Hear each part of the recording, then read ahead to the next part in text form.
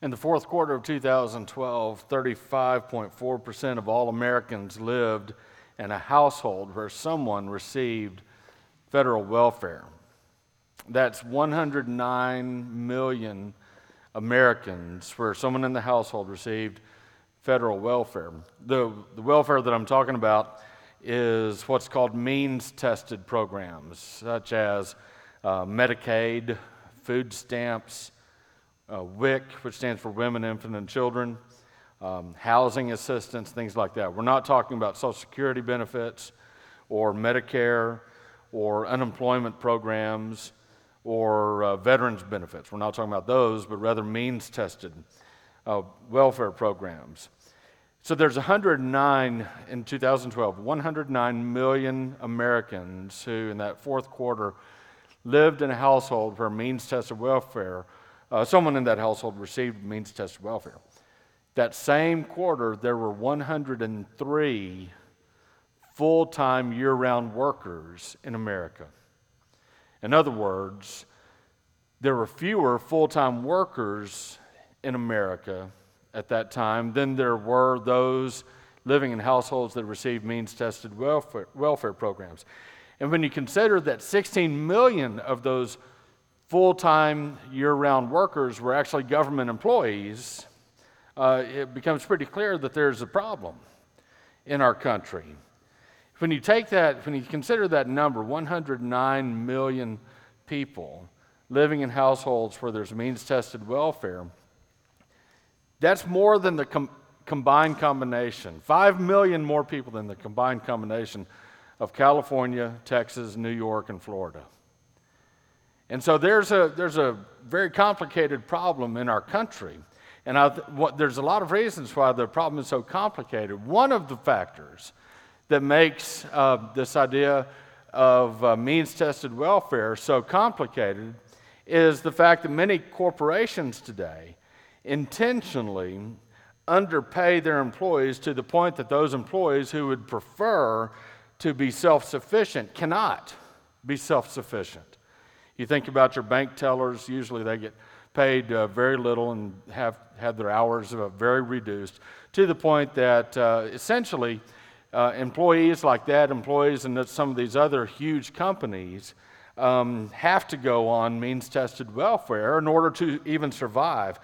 So you have a situation where these corporations are profiting off of the government's welfare programs for individuals. And when you have that and all the money that the corporations pay toward the politicians to not change the rules, and you have a lot of people who they receive benefits and they don't want the rules changed because they're afraid that those benefits and those funds that they need to survive can even be cut off, we have a pretty serious problem. And we could probably talk a real long time about welfare and government programs, and even if we spent the entire day talking about it, which we won't, and we came up with our own solutions, it really wouldn't make any difference whatsoever. Why? Because we have the rules makers, the politicians in government, who they're not going to change the rules no matter what kind of good common sense solutions that you and I can come up with. And so we're not going to talk today about the federal government. We're not going to talk about something that's way beyond our control. A lot of people want the government to be downsized, and that sounds really good. I want us to downsize our comments. And so instead of talking about way out there in Washington, D.C., and federal programs and 109 million people, we can't control any of that. Let's bring the choice down to our own lives. Let's talk about our own choices. And I think that hopefully you and I can make better choices than our government makes. And so we're not going to talk about the federal government on a wide scale. We're not going to talk about that. And we're certainly not going to bash people who are struggling to make it to their next paycheck. I've been there. Perhaps you've been there. Most of us have been there, or we're currently there, where it's a real struggle to survive. And so we're not going to bash those people whatsoever. What we're going to do is we're going to take a very important look at an aspect of our lives that sometimes just sort of goes overlooked. And it's something that's built into the heart and into the soul of every person. And it's something that you already do. And so we're going to look at this idea of work, what it means to work, and the benefits of working. And so I want you to take your Bible, and we're going to continue on in 2 Thessalonians. We're in chapter 3. We're going to begin in verse 6 and read through verse 12. And then we're going to go back and we're going to look at some benefits of what it means to work and how we can best do that. In 2 Thessalonians chapter 3, beginning in verse 6, the Apostle Paul says, "Now we command you, brethren, in the name of our Lord Jesus Christ, that you keep away from every brother who leads an unruly life and not according to the tradition which you received from us. For you yourselves know how you ought to follow our example, because we did not act in an undisciplined manner among you, nor do we eat anyone's bread without paying for it. But with labor and hardship we kept working night and day so that we would not be a burden to any of you. Not because we do not have the right to this, but in order to offer ourselves as a model for you, so that you would follow our example. For even when we were with you, we used to give you this order: if anyone is not willing to work, then he is not to eat either. For we hear that some among you are leading an undisciplined life, doing no work at all, but acting like busybodies. Now such persons we command and exhort in the Lord Jesus Christ to work in quiet fashion and eat their own bread." And so we're going to look at some of the benefits of working, and I want to explain to you some things. And you might think, well, what do I need to hear this sermon? You know, I'm already working. I'm already perhaps a student. I'm achieving. And that's good, but I want to just encourage you to keep on that path and ask you to consider some things that perhaps you might not have considered before. One of the first benefits of being a hard worker is this: working maintains good fellowship among fellow Christians. Verse 6 says, "Now we command you, brethren, in the name of our Lord Jesus Christ, that you keep away from every brother who leads an unruly life, and not according to the tradition you received from us." You might look at verse 6 and say, wait a minute, that doesn't say a thing about working. It doesn't even say a thing about laziness. No, it doesn't say that explicitly, but the entire context of the passage is about idleness. And it's the warning against idleness. And the word that's used here is the word unruly. An unruly life, a disorderly life.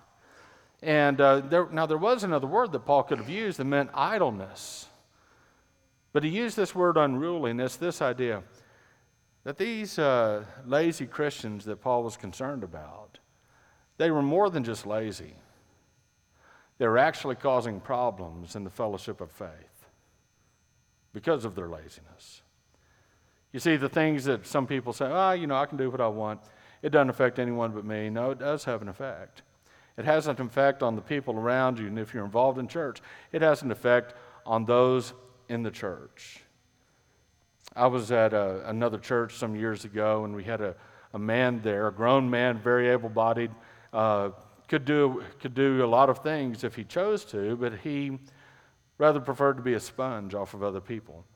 And it created a lot of conflict in the church, a lot of murmuring and rumbling, and people went the other way when they saw him coming because they knew he was coming for a handout. Paul says that this is more than just idleness. It's an unruliness. It's a disorderliness. You know, when you and I consider about someone, maybe you read the second page of the newspaper and you see all the police report. That's always fun to look at. You know, hopefully you don't see your name there. But you see the police report there and someone's cited for disorderly conduct. You know, when you and I think about disorderly conduct, what's that person done? Well, maybe they had the music turned up too loud. You know, maybe they got in a fight with somebody, an loud argument with somebody. They caused some kind of problem in the store or something like that. And they were cited for disorderly conduct. Not the worst crime in humanity, but, a crime nevertheless. Paul says that laziness is a disorderly conduct for the Christian. When you're lazy, when you refuse to work, when you're an able-bodied person and you refuse to work, that you are causing an unruly situation, a disorderly situation. You're causing problems. You're causing trouble. Now, I want to shed some light on the specific situation that Paul's addressing in Thessalonica because we might miss it if we're not careful. Here's what was going on. In that day, sometimes a lazy person who didn't want to tend to his own business, he would do this. He would convince a wealthy patron to hire him on as an aide. He knew who the wealthy people in town were, and he would follow this person. Can I get you anything? Can I do anything for you? Can I run to the store? Can I be your advocate at the city hall? What can I do for you? And this person was basically a leech off of this wealthy person. And sometimes these wealthy people, sure, do this and throw him some money here and there. It wasn't actually a productive job, but it was just a situation where someone was completely yoked to this wealthy patron. And this dynamic, it created a dynamic where a lazy person became a sponge, became a leech, just a hanger-on, trying to get as much money out of the wealthy as possible by doing the least amount of work possible. And so later on in verse 11, Paul rebukes this rather explicitly. He says, "For we hear that some among you are leading an undisciplined life, doing no work at all, but acting like busybodies." And specifically, that's what Paul's talking about. Not someone who's just a gossip all the time. That's not necessarily what Paul means by busybody. He means some of you people refuse to work, and some of you people are sticking your nose in someone else's business trying to sponge money off of them. And Paul rebukes that kind of behavior. And so, you and I might look at that and say, well, isn't this just supply and demand? What's the big deal? Someone needs an aide and they hire you on as an aide, as a butler, as a maid. No, that'd be a legitimate job, and that'd be okay. But this was not a legitimate job. This was someone that was simply being an uninvited leech to another person's wealth. And there's a lot of problems with this. Problem number one, it became a way out of working for a living. Instead of providing some type of legitimate product that could benefit society, some kind of legitimate service for the betterment of society, these were able-bodied sycophants who diminished their own self-worth by becoming nothing more than beggars. They demeaned the image of God within them, because part of that image of God within you means that God created you to work. What did God do the first 6 days? He worked. God did things, and then he rested on the seventh. He provided an example for us. And that image of God is built into each one of us. You and I were created to work, but when you choose as an able-bodied person to become nothing more than a beggar, then you are diminishing the beautiful image of God within you to create something, to do something, to better society and glorify God by that. And so that's a problem, and Paul addresses that. A second problem with this kind of situation where someone is a leech off the wealthy is that the church is supposed to be a community of faith that expresses certain ideals. We're supposed to be a community that expresses love for one another. People should look at the love that we have for one another and say, those people are believers in Jesus. They act just like Jesus. And one of the other benefits, or one of the other ways in which the church should be a blessing to the community, is to be a place where there is genuine equity among believers. In other words, when you come and you gather among other Christians here, it doesn't matter whether you're wealthy or whether you're poor. It doesn't matter whether you're tall or short. It doesn't matter whether you're skinny or more healthy like me. It doesn't matter what your skin color is. It doesn't matter what your background is. It doesn't matter what your last name is. When we come to gather with God's people, the ground is level at the foot of the cross, and we are all just sinners saved by grace. But if someone in the community of faith has chosen to be a leech off of somebody else, he has chosen a path where he is not an equal to someone else. He has chosen a path where he is subservient to others. He's completely dependent upon others. And that's a problem for the church's witness in the community. A third problem with this kind of setup is that this kind of financial patronage, it yokes two people together who may have opposing views. In other words, let's say you're a Christian and you're one of these able-bodied leeches that are just trying to get some money off of a wealthy person. Can I do anything for you? Can I get you anything? And the person that you're trying to get money from says, sure, I don't have time to go make my sacrifice down at the pagan temple. Will you do this for me? Well, that's a problem for you as a Christian, I would hope.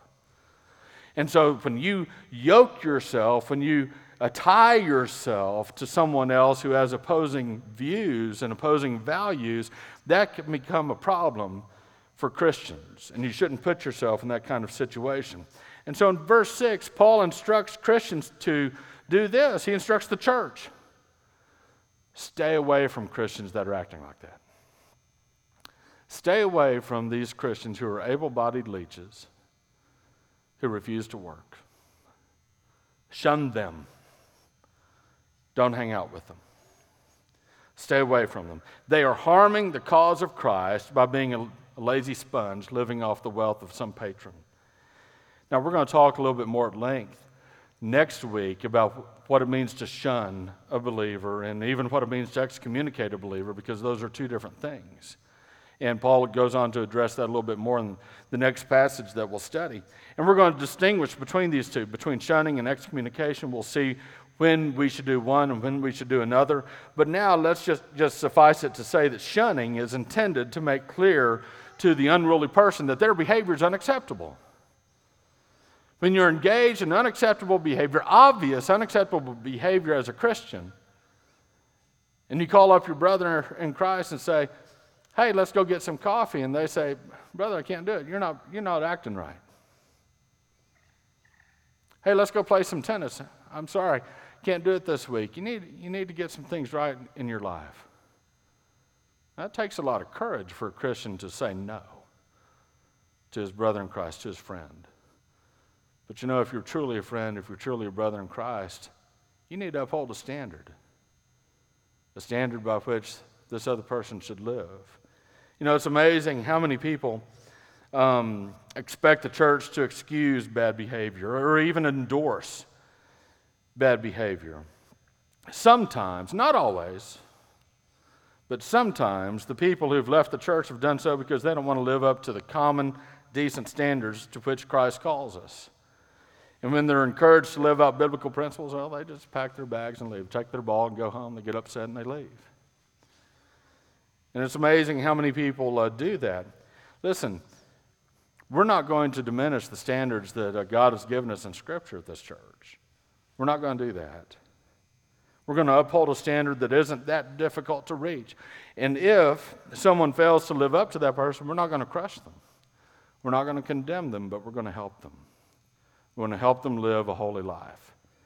And so if you're a good worker, Paul says, you don't have to worry about being rebuked for being lazy, but if you're not a good worker, Paul instructs those of us that are to stay away from Christians that are just being lazy sponges who could work but refuse to. And I would point this out as well. Verse 6, if you read it again, he says, now we command you, brethren, in the name of our Lord Jesus Christ. In the name of our Lord Jesus Christ, Paul says. This command is in the name of the Lord Jesus Christ. In other words, if you disobey this command, you're not just disobeying Paul, you're disobeying Jesus. This command is given in the name of the Lord, Jesus Christ. And so it's a very serious thing for us to work hard. Now, quickly, a few more principles. Working makes you a good example to others. Verse 7 says, for you yourselves know how you ought to follow our example, because we did not act in an undisciplined manner among you. Jump down to verse 9. Paul says the same kind of idea again. He says, it's not because we don't have the right to this. What's Paul talking about? He said, when I came to Thessalonica and I brought the gospel, guess what? I didn't ask to receive an offering. Paul says, I worked hard during the day and I preached the gospel. I worked hard all the time. And he said, it's not because I didn't have a right to receive remuneration for preaching the gospel. Paul did have a right to that. But Paul refused his rights to that. And he says in verse 9, in order to offer ourselves as a model to you so that you would follow our example. Paul says, I modeled these principles. I practiced what I preached. Every so often you'll come across a time where Paul talks about himself. But he always does so, it seems, when he's offering himself as an example. He's trying to persuade believers to follow his example, and so he does that here. He says, I was a model, I was an example to you for this, and I want you to act like I acted. I want you to work hard. And so working hard does this and makes you an example to others. Third principle, working hard keeps you from being a burden to others. Verse 8 says, nor did we eat anyone's bread without paying for it, but with labor and hardship we kept working night and day so that we would not be a burden to any one of you. Paul says, when I came and I preached the gospel and we started this church, I was a hard worker, and one of the reasons was I didn't want to be a burden to you. Notice that Paul says he didn't eat anyone's bread, quote, without paying for it. Literally, the word is freely. I didn't eat anyone's bread freely. I didn't eat anyone's bread for nothing. I wasn't a sponge. I wasn't just doing this in order to gain something from you. Jesus said in Matthew chapter 10, verse 10, the worker is worthy of his support. Jesus established a timeless principle there. But Paul intentionally kept himself from receiving remuneration for his ministry in Thessalonica so that he could keep from burdening them. Paul chose a path that he didn't necessarily have to choose. But he chose a path for their benefit so that he would not be a burden to them. If you're a hard worker, you're not a burden to someone else. But if you're a lazy person, you are. You're a burden to other people. Other people are paying your groceries. Other people are paying your bills. You're a burden to other people. And so we need to be careful about that. Fourth principle about working allows you to receive necessary benefits. Verse 10. Paul writes, for even when we were with you, we used to give you this order. If anyone is not willing to work, then he is not to eat either. There's a good principle right there, and it's right there in the New Testament. The testament of grace and mercy, right? If you're not willing to work, well, guess what? You need to go hungry. He shouldn't eat if he's not willing to work. But I want you to notice something about verse 10. Paul is talking about those who are not willing to work. He's not talking about those who are not able to work. And he's not talking about those who are having difficulty finding a job. He might be in between jobs. He's not talking about someone when times are tight and the community is hurting and you just really can't find work out there. He's not talking about that person. He's talking about the person who is able-bodied, there's ample opportunity, who refuses to work. That person should not eat either. There's a young man at a previous church that I pastored who had Down syndrome.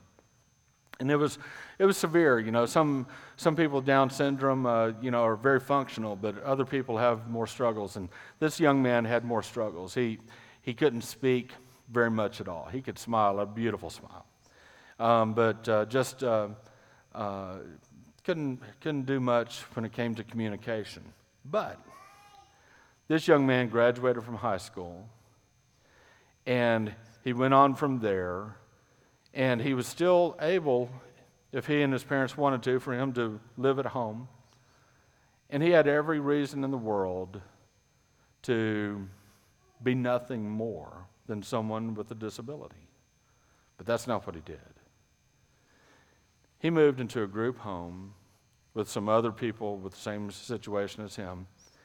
And every day he went to work and he made things with his hands. This young man is an example of what any one of us who have more abilities than that should be and that we should do. There's no excuses. There's no excuses. Unless you're completely disabled, unless there's just no jobs out there, there's no excuses.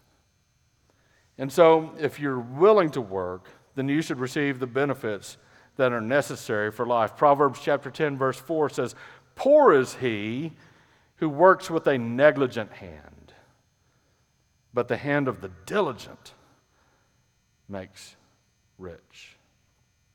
My daughter works at United Supermarkets, and she's already received a raise there and been promoted from a cashier to a checker. And that may not seem like the biggest deal to you, but for someone who's a teenager, someone who wants to major in business, someone who wants to be a manager someday, she has a goal in mind.